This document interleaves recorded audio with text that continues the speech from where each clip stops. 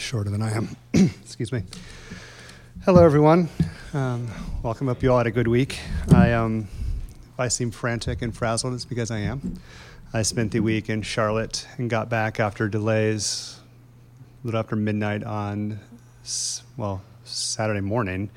And I leave again. My bags are packed to go out tonight. So, if I seem a little confused, I am disoriented. And please pray for my wife as well, because I'm leaving her with a 1 and 3-year-old for the stretch. I'd also like to apologize for our late and bumpy start. I forgot the keys. So that was on me. But welcome. Hopefully the rest of this will run smoother than it has. We have been for the past, really it goes on for a very long time, but we've been very self-consciously for the past number of months looking at what it means to live as disciples, particularly what it means to live as disciples in Los Angeles. Taking that as how we pursue following Jesus as apprentices to who he is, learning from him and being transformed to be like him. Part of being a disciple of someone, in addition to learning the things they do and how they think, is taking up their purposes as your own. We look to Jesus and his story and seek to make that our story. We look to his purposes and what he is seeking to accomplish and seek that to make those things our goals. And that's part of why we did the series we just exited.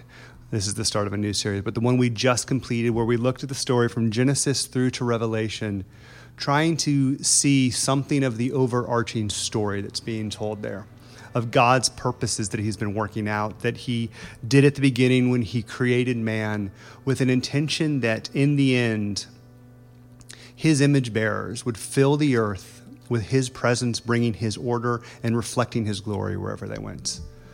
That's obviously hit some bumpy spots in the road, but Jesus came back and died, was resurrected, and has empowered the church to go forward and do this. He now sits at the right hand of the Father, and he has sent his Spirit to empower us, to transform us, and to be with us as we do this.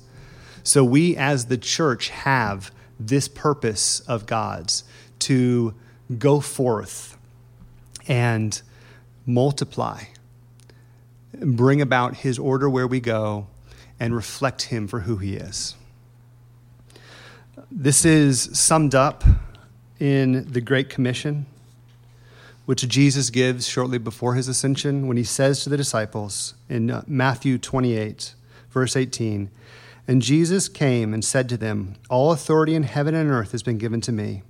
Go therefore and make disciples of all the nations, baptizing them in the name of the Father and of the Son and of the Holy Spirit, teaching them to observe all that I have commanded you.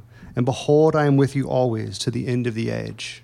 There we see it. Go forth, make disciples, multiply yourselves, teach them to observe everything that I've taught you, which is to bring about the kingdom reign as it multiplies through the body of the church, and he will be with us always. That's a pretty lofty purpose. It's a magnificent mission statement. It's the sort of thing that's meant to stir your heart to action, but like a lot of mission statements, it really leaves a gigantic question of how. It's like, go live for the glory of God. Okay, what does that look like on a day-to-day basis? Am I doing that right now? If I go back to use our restroom, how exactly do I do that in that process? What does it mean to fulfill this purpose of seeing, lock the door. What does it mean to go forth and fulfill this purpose that God has given us of multiplying and going forth? What does it mean on a Sunday? Or even more obscure on some Tuesday afternoon when your food coma is starting to set in and your grumpy boss or toddler, or blending the two, starts to push on you, and what does it look like to fulfill our calling as the church on a day-to-day basis? This is something the church was faced with immediately. If we remember the story, Jesus sends, he tells the church to go wait.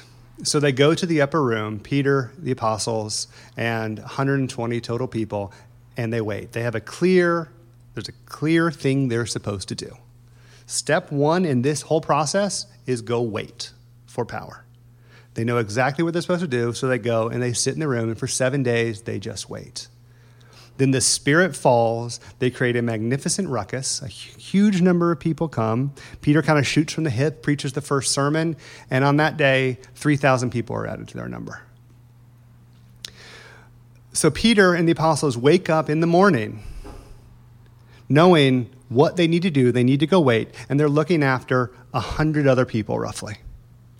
And they're going to bed that night knowing they're going to need to get up the next morning, now looking after 3,100 people. And the clear directions are gone. They are not going back to waiting. They are not supposed to go back into that room and wait again. They're supposed to go forward and do this. And their previous large-scale leadership experience was basically fishing in a boat with their brother. So this is a massive, immediate problem. It's a problem caused by massive explosion of numbers. I mean, it's a good problem to have, but it is a problem. And the question is, what do they do going forth to bring that? Fortunately, the scriptures record this. And I should have marked my text. Still very, very new at this. Acts 2. Continuing on in verse 41. As soon as I find it.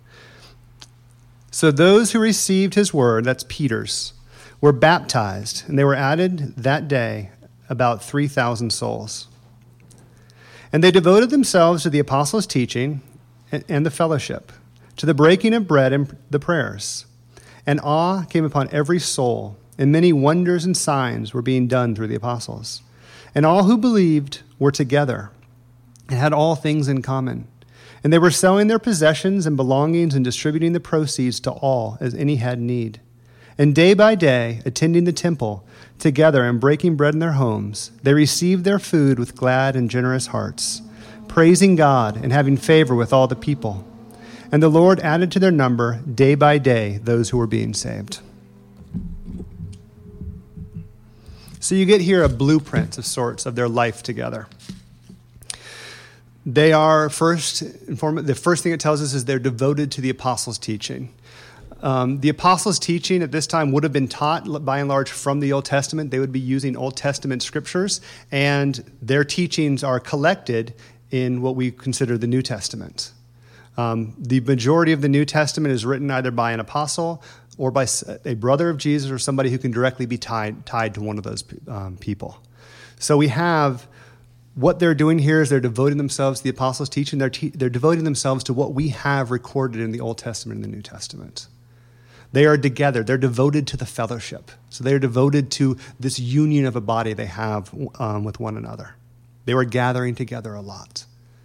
They devoted themselves to the breaking of bread, and that probably includes what we would call communion, the meal that Jesus established, plus also just sharing meals day to day as they went through their week. They prayed and they praised God, which is kind of taken as a given in church. And they took care of one another's needs. They gave of what they had so that it would be distributed to those amongst their number who had need. And we find out later, a few chapters later, that they were so successful in doing this that it can be recorded that there was no need among them. And they were given favor. What they were doing was attracting attention, and it was viewed favorably by people, and God was using that to add numbers to them. And we find out in the next chapter, it's also viewed very unfavorably by other people, and they get persecuted, and God also uses that to add numbers to them. So this is a fairly concise summary of what the church did to fulfill that mission. It is the how to that question to the answer of what we are. And the rest of the New Testament kind of expands on these things. This can't stand alone. It's a bit too thin. But really, there's nothing that I could think of that gets laid out through the rest of the New Testament that doesn't fall under these broad categories, especially if you consider how broad the idea of the apostles' teaching is. So we have here a nice, concise, bite-sized blueprint of what the church is meant to do. And if you think about this, it's what we do on a week-to-week basis. We come together. We have time of fellowship. We devote ourselves to the teaching. We do it here, hopefully. We also, that's what the kids' church is, what's going on in kids' church. We spend time in praise, as we did with Clancy's singing. We pray together. We take care of one another's needs, both individually where we communicate with one another and look after what the needs are, and also as we give into an offering so that when a need arises, the church can meet it. And we do it in a way that hopefully is attracting attention, that the kingdom would continue going forth and more people would be added to our numbers. This is something that flows from our identity. Somebody can't just find this text. We couldn't rip this out of the Bible, drop it somewhere, a group of 30 people find it and start doing these things, and voila, you have a church. Voila. This is something that flows from the identity of who we are. It's not doing this that makes us the church. We are the church because Jesus has called us to himself and joined us together. That makes us the church. But this is what must flow from that. It's similar that you are not a Christian because of anything you did. You're a Christian because Jesus came and called you and made you his. He gave you the name, but there are changes that must flow from that. A life brought into Christ does not do anything to get there, but it is a life that is going to be transformed. Similarly, we are not the church because we do these things, but these things must flow from us.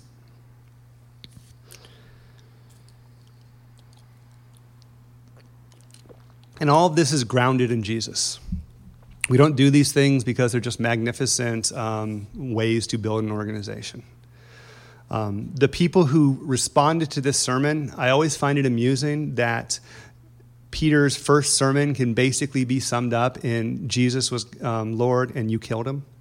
And somehow that resulted in 3,000 people being converted. I mean, we have to give him some grace. He was kind of shooting from the hip there when he started preaching. Maybe with a little more prep time, he could have gotten it more subtly, but he went with that, and it worked. But these people weren't just convicted and brought to this because they felt guilty that they killed Jesus or had some part in his death. They were convicted because they were presented a Jesus who sat on the throne. He died, he was raised, and he was raised to the right hand of the Father, and his kingdom is going forth as he makes all the things that stand against him. His enemies all fall before him. So they're convicted that they see a king on a throne with his kingdom going forth, and they're saved into that kingdom and into those kingdom purposes. So as we, as the church, are brought up into that, we're brought into those purposes. And this is the concrete aspect of how we do it. And we need to view these things, this fellowship, this breaking of bread, this prayer, this praise. This is not talking about individually what we go do when we go home. I have a bunch of books, and I spend a lot of time reading, but this devotion to the apostles' teaching is not speaking simply of what I do by myself in my room. Similarly, prayer here is not talking simply about the fact that you spend time alone praying to God. These are the practices of a body. They are unified practices. This is us sitting together under the apostles' teaching. This is us telling one another the apostles' teaching. This is us coming together in prayer and raising our voices to God in a unified request and coming in unison to praise who he is. It's the functions of a body. Becca read the scripture, which is a magnificent scripture from 1 Corinthians, where we are a body joined together. We are members of one body. There's a picture of Christ having one body, and each of us is some probably obscure, part of that body. And we move in union. The context of that passage is the gifts that are given. The Corinthians are basically a church that's clamoring for the showiest gifts they can find. They want to be the big person in whatever they do. They have their personal vision for what this life in Christ is going to be for them. And Paul comes to them and says, no, you are a body joined together. You work in unison. You honor one another. And as a body, you are serving a purpose.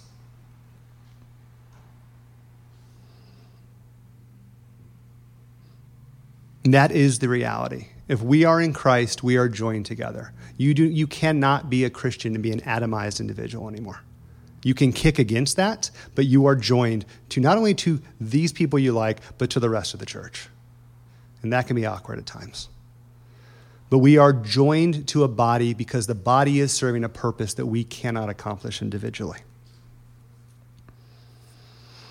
And we are a communally minded church. To be honest, that is one of our strengths. I am preaching to the choir proverbially, in many ways here. We are not a church that sits here and is like, yay, individualism, boo, community. We are much the opposite. If there was a spectrum for like Western civilization with individualism over here and strong community over here, we are definitely on the far side of the spectrum for community. But we still live in a very individualistic age. And we need to be careful because that will taint how we view community, even as a communal set of people. The danger for us as a church is not fracturing and going about our own ways, thinking we can be detached from one another. I think we honestly know we need one another to get along in this life. The danger is that church becomes about supporting us, primarily about supporting us in our individual ventures. It becomes a hub from which we can succeed in what we feel the individual calling on our life is. And that's hard to pick up because of our context. I was going to make a note here about how we call, well, actually, I can say it here. We call this cold, and the entire Midwest laughs at us. Similarly, they complain about their house prices, and we get irritated.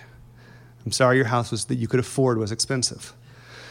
But it's because of context. We have a feel, the world we live in shapes the way we do, so we have to be aware that we live in an individualistic age, which is going to consistently push against the communal focus we're called to have.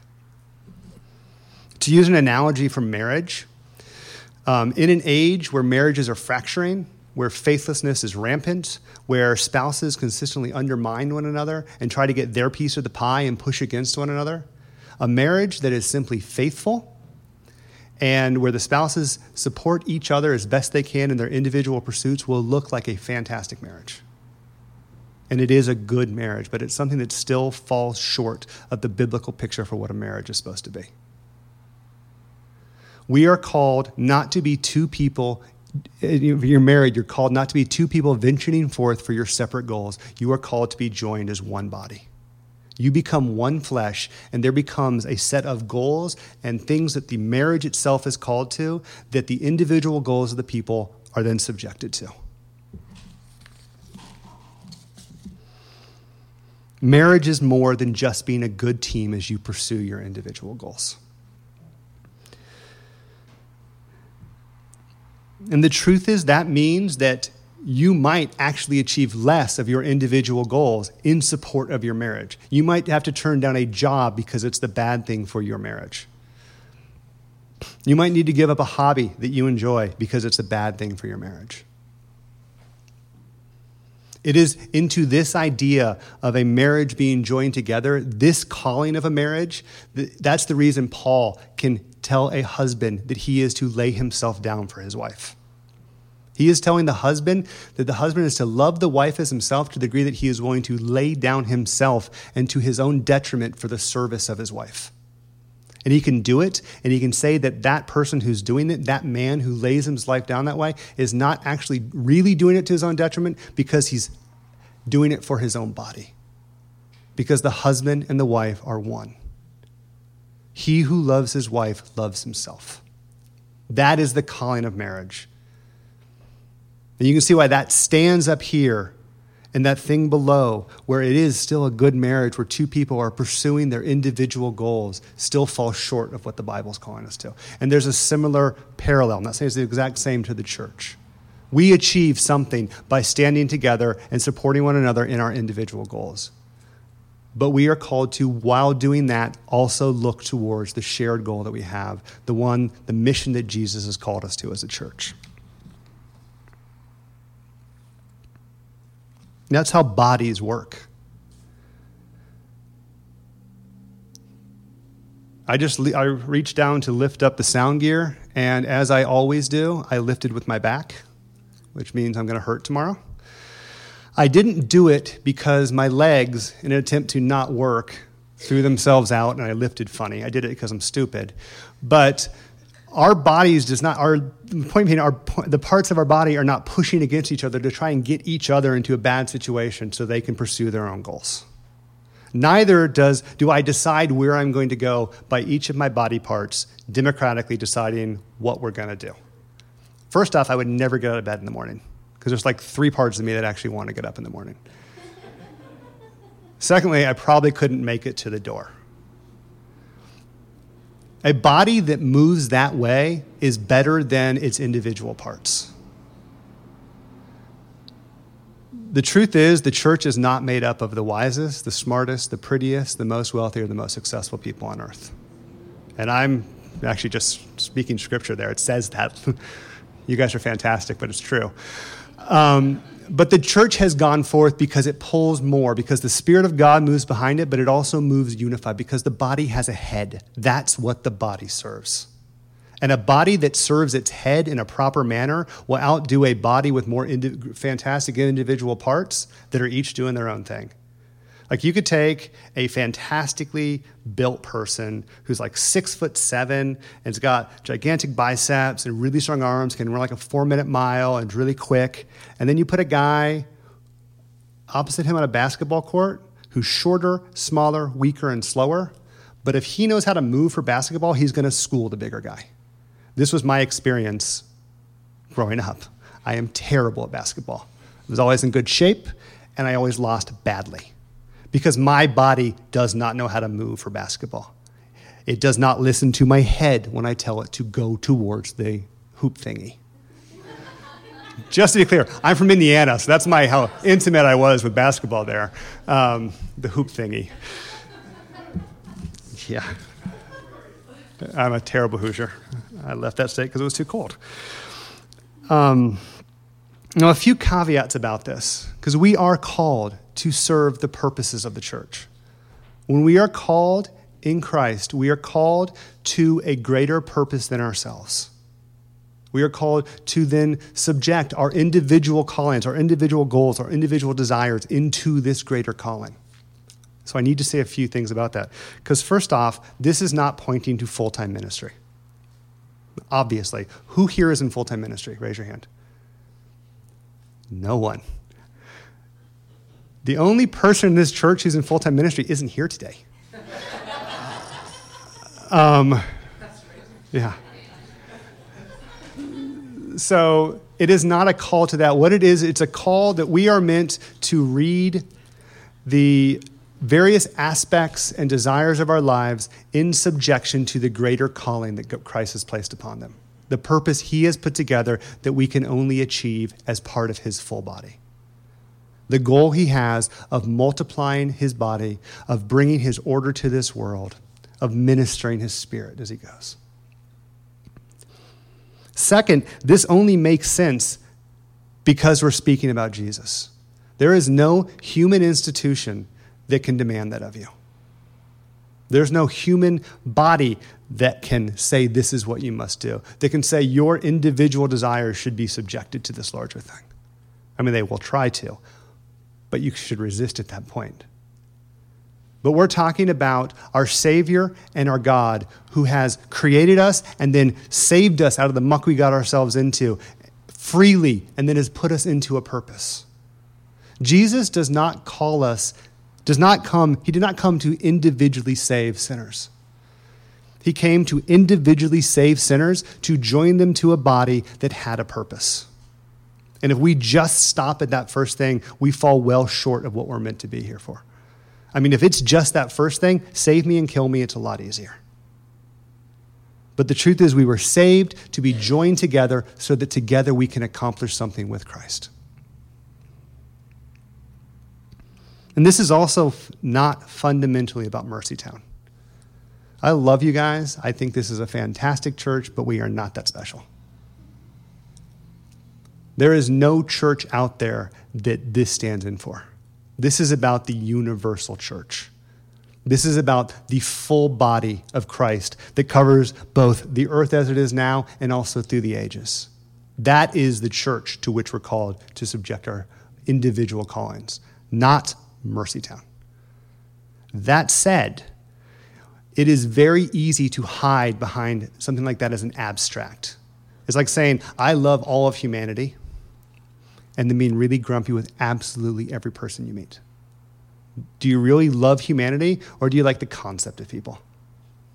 We need to be careful that we are not subjecting ourselves to the concept of the church in order to not be subjecting ourselves to anything. It's the reason why when we're trying to show how we love, the instruction is go love that person. We do not love humanity in general. We don't love people in general. We don't even love the church in general. The church has a local manifestation, of which Mercytown is one of them. And if you are called to subject yourself to this larger thing, you are called to do that within the context of a church that's pursuing those purposes as well. For most of us, that is Mercytown. And for those of you who aren't, find the place where it is.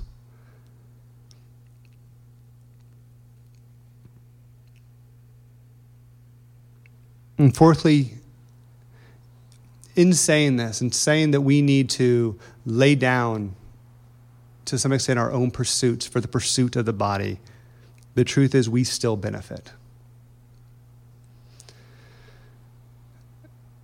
That's why this is the way God has oriented the world. He has, through his marvelous wisdom, created a world and an order such that when we follow him to our own apparent detriment, we still benefit. That's why he can create a marriage where a husband can lay himself down for his wife, and the husband still benefits. And I will tell you that is true even if the marriage falls apart. You will still be transformed because of how you treat your wife. There's a fantastic passage that I find extremely humbling in the 10th chapter of Mark. It's right after the section on the rich young ruler, where a very wealthy guy comes to Jesus and says, hey, I want to follow you. And what do I need to do? And actually, I think it's to inherit the kingdom of God. And he says, Jesus is off the laws. The guy says, I've done it. And Jesus goes, okay, one more thing you need to do. Sell all that you have and follow me. And the guy goes away upset because he had a lot. And the people are shocked because a rich person has just gone off. And Jesus says it's hard for a rich person to inherit the kingdom of God. And Peter, charming, impetuous Peter, sees his opening and decides he's going to position himself here. And he starts to brag about how much he's given up. This text literally reads, Peter began to say, look how much we've given up. And Jesus cuts him off. And what he says is no one has given up who has given up in this life, it's like fathers, mothers, fields, etc., will not in this life get back fathers, mothers, fields, etc., and persecutions. And in the age to come, eternal life. The point is, as we give up things here, we will be blessed there. Not just give them up in general, but give them up in the calling and purposes of God. We will find blessings in this life, and in the age to come, we will find many, many, many more. This is a concept that has been tainted badly by a health and wealth gospel. A prosperity gospel which simply says, okay, if I give my $10,000 here, I'll get $20,000 back later from God. That's not what God's saying here. That's a Ponzi scheme. What it's saying here is you might give something here and you might get something completely different back here. But in the end, your ledger will still be in the positive relationship to God. He will continue to pour out blessing upon blessing upon blessing on us. So as we live and the things we lay down because of the calling that's upon us, we still come out and gain.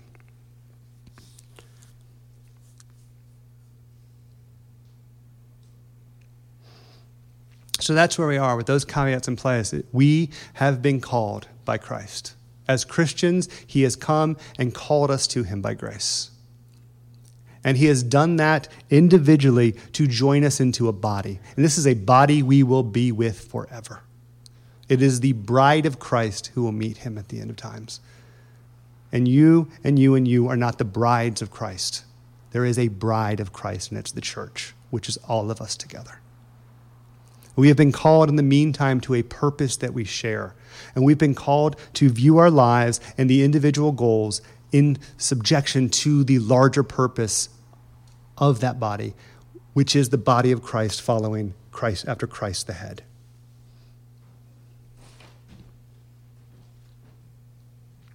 So this is actually the start of a series.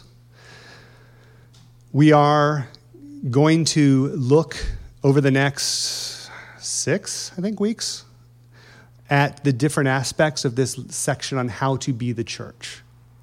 And what I want us to do as we go through this is to look at them not in how does this benefit my individual walk with Christ. What we need to look at these at is how does this benefit his body as it seeks to serve his purposes. And again, I promise you, your individual walk will be benefited. But the thing that needs to drive us forward as we look at this series on living as a community, living as the church, is how does Christ use these things to build up his body? Because the goal is that through the intentional execution of these various things, Christ, through his Spirit, will work to build us up as a church to fulfill the purposes he's called us to. That each of us would be individually transformed and that collectively would be joined together for a purpose. Because there's a joy there. I mean, I've been parts of sports teams. I've been parts of other small entities that had a common purpose. And there's times when you do that, where you set aside something that you wanted to do because it serves this individual purpose, and you find the joy of having that common purpose. We need to keep before us the common purpose that we have in Christ. We are joined as a fellowship. Fellowships have a vision for where they're going. They have a common picture they're looking towards, a common goal. We are not just people who like each other, although I like all of you. And as I said, we do these things on a Sunday, but we are also limited in what we can do on a Sunday. We're limited by the time frame. It's only a couple hours. It's less when I forget the keys. We're limited by the setup. This is not conducive to everybody taking part. We're also limited. I had another thing we're limited in. I forgot it now. Generally speaking, we are limited by this general setup we have here on Sunday. And this will be more true as we grow, God willing. So we are, in an attempt to bring about a way of living as the church, we're going to reinstitute the home groups going forward. That will kick off next week. And just because the word next confuses everybody, my wife and I use next in two completely different ways, which leads to all sorts of messes. The week of the 14th, we're doing the home groups. Today's the 7th, right? Somebody? There we go. Aaron's dad. Week of the 14th, we're going to do home groups. So they will start then.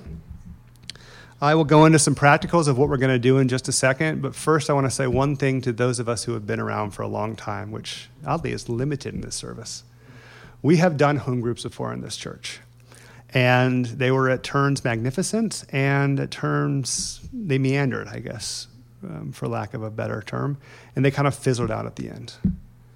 And we are aware of that. And we want to keep them focused with a purpose and a drive to them.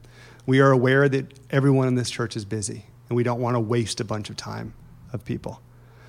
So we have a particular thing that we're going to try and drive this to. So to those of you who have done the home groups before and are in some different spot or have been through the Mercytown home groups before and you're going, home groups again. If there's any cynicism, I would just ask, please take that to God.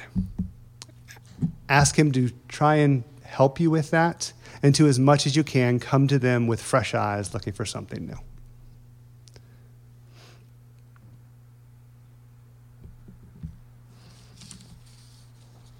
These home groups are not meant to be, just to be clear, it's one of those things you first learn when you become a Christian at age 20-something, is that the church is not actually the building, it's the group of people.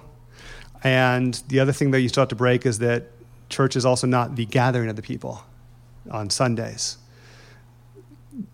The home groups are not meant to be some ancillary support to the main thing. They are us being the church in a different setting, doing all the things that we've talked about here that the church does. So the intention for this series is that what we're going to do is as we go through these items, well, first let me back up and let me go through the practicals, because that's going to make no sense if I don't do that first. The home groups, there will be 2, starting the week of the 14th. One will be led by the Wazalewskis.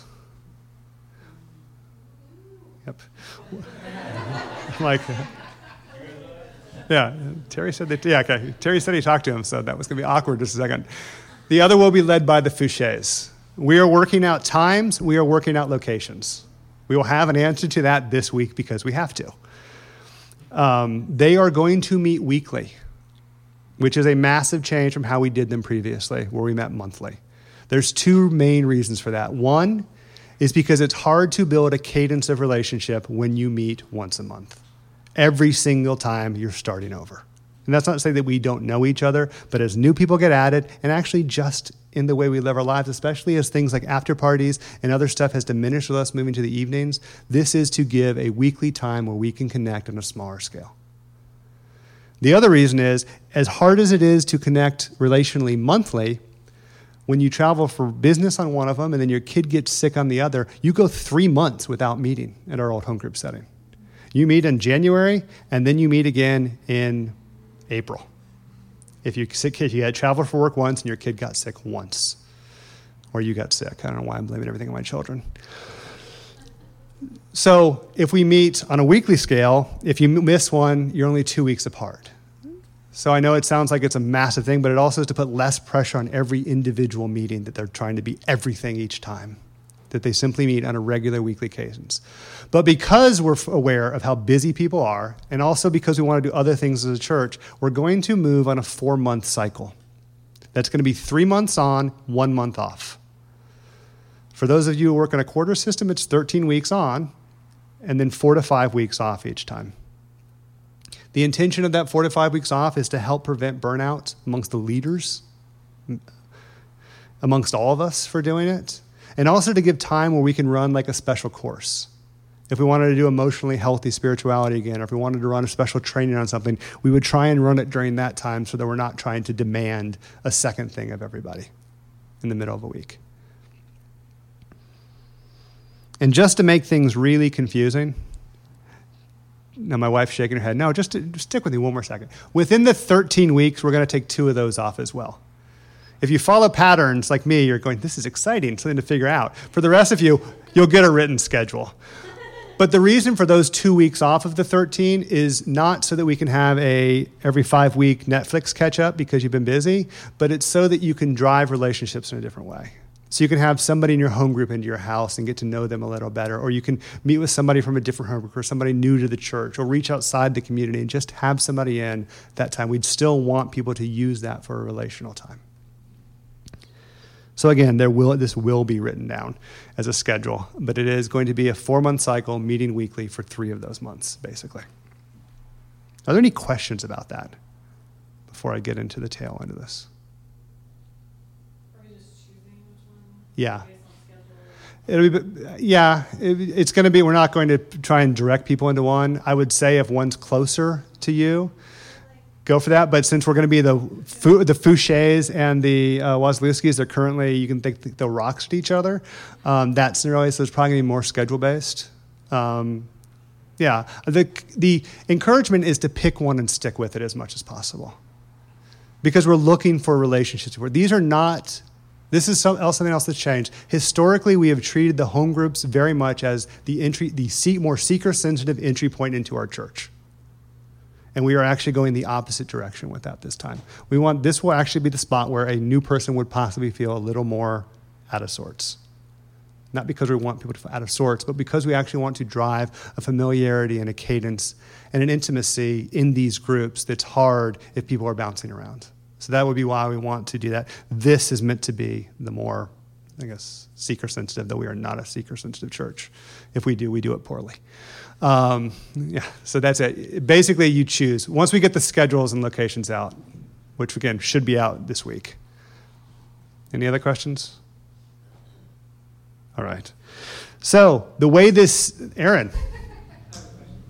Yes. To the best that you know or can explain it, what should we expect in terms of what happens after? And that's a fantastic segue into my next point. So does anybody have other question other than that one, or I'll move on? Nope. All right. So what we can do in the church, and this is why we're doing this series right now the way we're doing it. We're going to move through each of the items at the tail end of Acts. We will cover 1 to 2 items a week, depending upon the time schedule. And the goal is, so we'll cover fellowship, the breaking of bread or fellowship the first week. And the goal is then at the home group that week, that's the thing we'll do. So the first week, which I think is going to be basically fellowship and breaking of bread, the home group will basically be sharing a meal and hanging out. Then the second week, let's say we do prayer, the goal is that we will share the meal, and then we'll pray together. And then we add on praise. So we share a meal, we pray together, and then we praise God either through music if you've got the right people there, or if not, simply just standing together and shouting to God who he is. And so on. And the goal is that by the end of the series, as we basically slowly tack on each item, we end up with a home group where we get together, we share a meal. We then have a short time, 15, 20 minutes of applied discussional teaching. We spend time praying for one another and just praying in general. We minister to one another's needs, and we praise God. I think I covered all those aspects. So that's it. It's the same things we're doing here. This is simply the church being the church. It's just being the church in a different spot. And the truth is, that's the broad goal. We aim to do all of those things each week, but the leaders will have discretion based on what's going on that week in the world, what's going on in people's lives, to potentially sit on 1 or 2 of the items if needed. If it's one of those weeks where you get there and half of the home group is just at the point of melting down because life has reached that spot, you might have a meal and then spend the time praying for one another and just jettison the rest of it. But the overarching goal is that a general framework is it'll be a shared meal, which is partially also to help those of us who work late to be able to just go to a place where there's a meal. So we can spend time having fellowship over shared food and just enjoy each other's company before we kind of dig into a short teaching that will, generally speaking, be somewhat connected to what we're going through as a church in general. Some time of prayer, some time of praise, and then looking after each other's needs and potentially praying for one another. Does that all make sense? Okay. Thank you for the thumbs up, John. We've been talking about launching home groups for a long time. We want to do this right. We want to be attentive to where people are. We want to pay attention to what the time constraints of people are. These are not going to be things that run into midnight. We're going to try and keep this in hours that work for people. But we feel like this is something that can really have a powerful impact on us as a body. We have a grand calling in Christ. We have been rescued from darkness and brought into light. The God of creation has looked upon us and said he knows our name, and he has joined us into his body. He has a purpose for this world that he has had since the beginning, and he looks at us, which is ridiculous when you consider what we are. And he says, I will fulfill this through that group of people.